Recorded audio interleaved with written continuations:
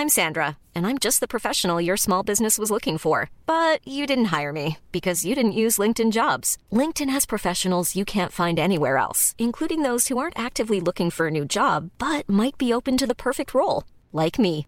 In a given month, over 70% of LinkedIn users don't visit other leading job sites. So if you're not looking on LinkedIn, you'll miss out on great candidates like Sandra. Start hiring professionals like a professional. Post your free job on linkedin.com/people today.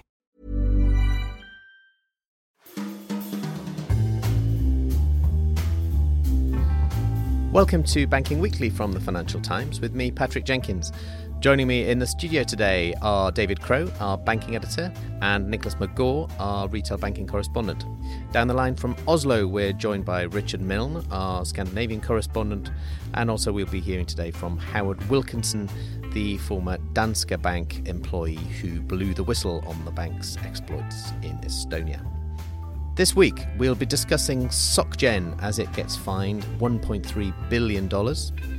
Secondly, a look at TSB as the UK bank hires a new chief executive.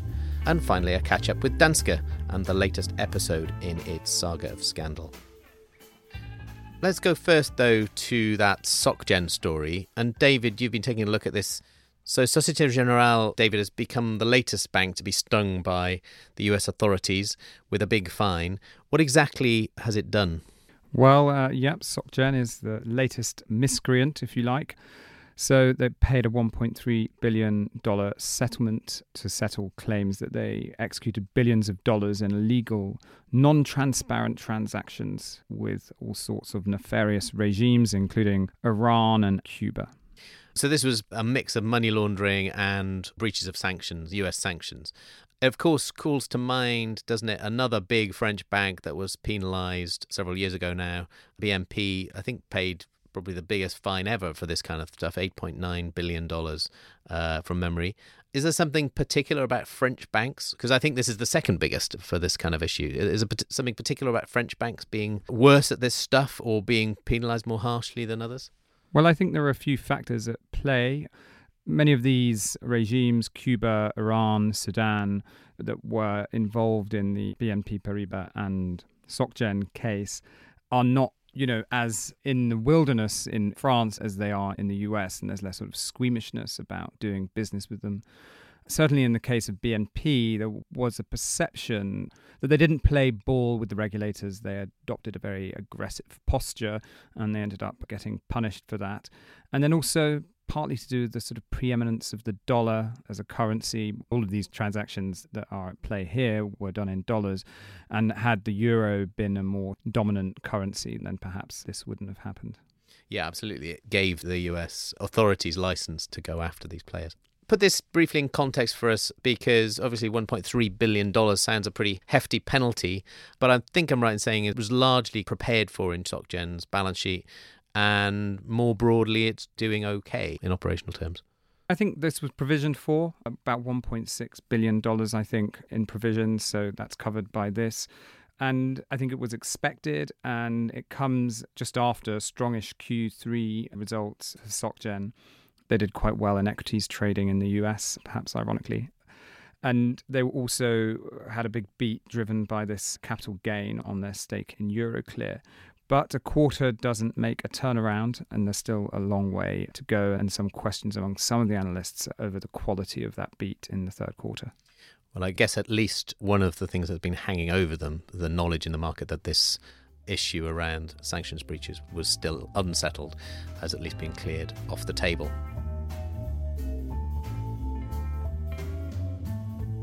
Let's move on to TSB. Nick, you've been taking a look at this story. One of the few female chief executives to run a bank has been put in place at TSB, Debbie Crosby. This is obviously quite an interesting appointment given the backcloth to the TSB story over the past few months. Remind us the problems that she will be inheriting and then tell us a bit about her. Yeah, she's got a bit of a task ahead. So Miss Crosby's taking over after the departure of Paul Pester, the previous TSB chief executive, who stepped down in September, a couple of months after the beginning of a massive IT crisis at the bank. It had been planning for years to upgrade its entire core banking platform and move all of its customers over. That move ended in disaster with people unable to get into their online banking systems and staff in branches not able to do basic tasks. Most of those initial problems have been ironed out by now, but there are still a couple of things that aren't even available. Like if I wanted to open up a new bank account at TSB, I can't do that on their website at the moment. So while they'll be hoping that the new appointment can be a bit of a fresh start, they'll still have some issues to deal with. And tell us about Debbie Crosby. Is she the right kind of person to take on this challenge? So she's joining from CYBG, who's the owners of Clydesdale and Yorkshire Bank, who have actually, in the last couple of months since TSB's problems began, have overtaken them as the country's sixth largest bank. She was the chief operating officer there. And on paper, it seems like a fairly sensible appointment. She's got experience in retail banking at the sort of mid-sized level. She's got a lot of experience in small business banking, which is where TSB is really looking for growth. And also, before CYBG was spun out of its previous owner, National Australia Bank, she sort of understands what it's like running a subsidiary of a large foreign bank. With TSB, of course, being owned by Spain's Sabadell. Well, we don't know quite yet when she'll be starting in the job because her departure period has to be negotiated with her current employer and so on, but we expect her to be in place sometime, hopefully early next year, and I think they are pledging that she will come onto the podcast, so I look forward to welcoming her to that. Thanks, Nick. So, Richard, thanks very much for joining us. So, Howard Wilkinson, the whistleblower at the heart of the Danske Bank scandal, has been giving evidence to the Danish Parliament. Let's hear a clip now from what he said. Not to spend too much time on this chart, but you can see there's 10 banks. 10 banks there. I think, how many countries have we got? Russia, Lithuania, Estonia, Denmark, US. We've got European subsidiaries. There's a lot of countries involved. And in the case of this Danske Bank money laundering scandal, they all failed. It's not just Estonia and not just Denmark. Every single one of those banks had an obligation to check the money that was going through them, and every single one of them failed. I think it's important to remember that we're not just talking about dirty money going through Danske Estonia. There are two other Danske units involved, Lithuania and Denmark. And I think very important is to look on the far end. No one really knows where any of this money went. All we know is that the last people to see it were these three banks in the US. They're the last check. And when that failed, the money was into the global financial system. It was clean, it was free. Richard, this has rather blown the lid open on this whole thing, hasn't it? A couple of very big revelations. Tell us exactly what struck you. Yeah, well, it was an extremely interesting performance from him. He was the whistleblower who warned in 4 occasions on 2013 and 2014 Danske Bank.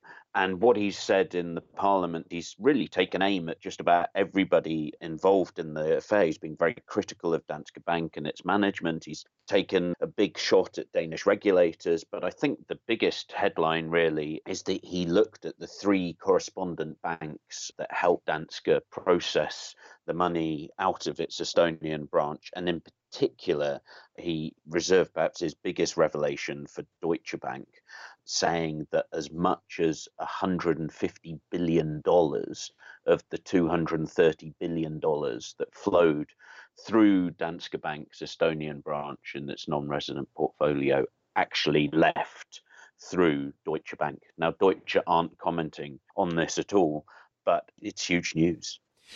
Let's remind our listeners and put this in context. This is one of the biggest money laundering scandals that the world has ever seen.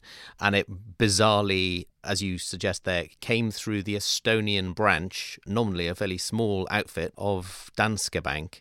A large portion of this money originated in Russia or the Russian region. Tell us where this money emanated from, in what ways it was illicit, and the role that these correspondent banks, the kind of partner banks of Danske, played in the whole affair. Well, one of the big uncertainties still about this, despite the fact how huge it is we don't really know where the money comes from and where it goes. We have 3 schemes that we know are connected to Danske Bank. They're known as the Russian laundromat, the Azeri laundromat, and then the fraud that was uncovered by Sergei Magnitsky. Now, these are all ways of allegedly moving illegal proceeds through the banking system. But one of the issues with money laundering is that people try to make it as hard as possible to discover exactly where the money comes from and where it goes. But in order to move this money, Danske didn't have a US banking license, so it required other banks to process from euros into dollars typically, and so it used correspondent banks. For most of the scandal, they were JP Morgan and Deutsche Bank. JP Morgan drops out first in 2013 as it becomes uncomfortable about the exposure. It's replaced by Bank of America for 2 years, and Deutsche Bank remains until 2015 when it also terminates its relationship because of worries about this. Now, all three have been drawn into the scandal already. We've established that Deutsche and Bank of America have been asked by the US Department of Justice for information in its probe into Danske, and it's also asked questions about JP Morgan's role. So this really adds up to something that goes beyond Danske, and Mr. Wilkinson also hinted at that all this money came from other banks and it goes to other banks. So Danske is an extremely important link, but it's just sort of one link in the chain. Let's listen now to another clip from Mr. Wilkinson. Now, I joined the old Sampo Bank a few months before Danske Bank acquired it. Both large bank, US Bank 1 and the US subsidiary, both of them had dollar accounts open at the time. So look, we've got 2013. That's 7 years at least, because I actually don't know how long they had them before. After 7 years, this US bank decides that maybe it doesn't kind of want the account anymore. But it doesn't just close it. No, we read in the report that they kindly asked them, kindly, would you mind just closing it? And so the bank actually wrote and said, we've decided that we want to close our account. Yeah, you've got all this money going through, and that's apparently what happened. And it took 7 years. Still, that's better than the US subsidiary of the European Bank, because they were the last to go. They went right through till 2015, at least 9 years. Now, this was the major correspondent bank for dollars. So if we're talking about this $230 billion number of suspicious funds, I would guess that 150 billion went through this particular bank in the US. And they were the last one to go. It took them until 2015, at least 9 years. And there was one other US bank which got involved when the first one, the accounts were closed down, and it went for 2 years, and after 2 years it realized it didn't like the business that was going through. Still took 2 years though. So, Richard, sum up where you think this is going from here. As you say, there's lots of stuff we don't know yet, but what we do know, obviously, is that 3 international banks have been dragged into this beyond Danske, principally Deutsche. After so many years of scandal more broadly post the financial crisis, this is clearly the last thing Deutsche needs. For 2 big US banks to get dragged into it as well will be nightmarish.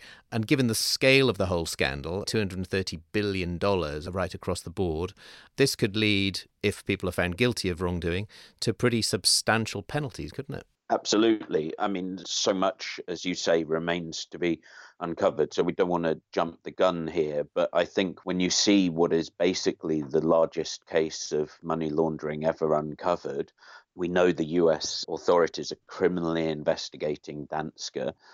I think there is a potential, and certainly analysts and investors agree with this, for multi-billion-dollar fines of Danske that's possible. And I think the US authorities, once they get interested in something, they're like a dog with a bone. They tend to worry away at it. So, I think there's dangers for others as well. Well, certainly dangers for bank investors yet again. So we'll keep a very close eye on this. Thank you very much, Richard, for joining us. Well, that's it for this week. All that's left for me to do is to thank Nick and David here in the studio, and also Richard, who joined us down the line from Oslo. Thank you for listening. If you're not already an FT subscriber, do take a look at our latest subscription offer at ft.com/offer. And remember, you can keep up to date with all of the latest banking stories at ft.com/banking. Banking Weekly was produced by Fiona Simon. Until next week, goodbye.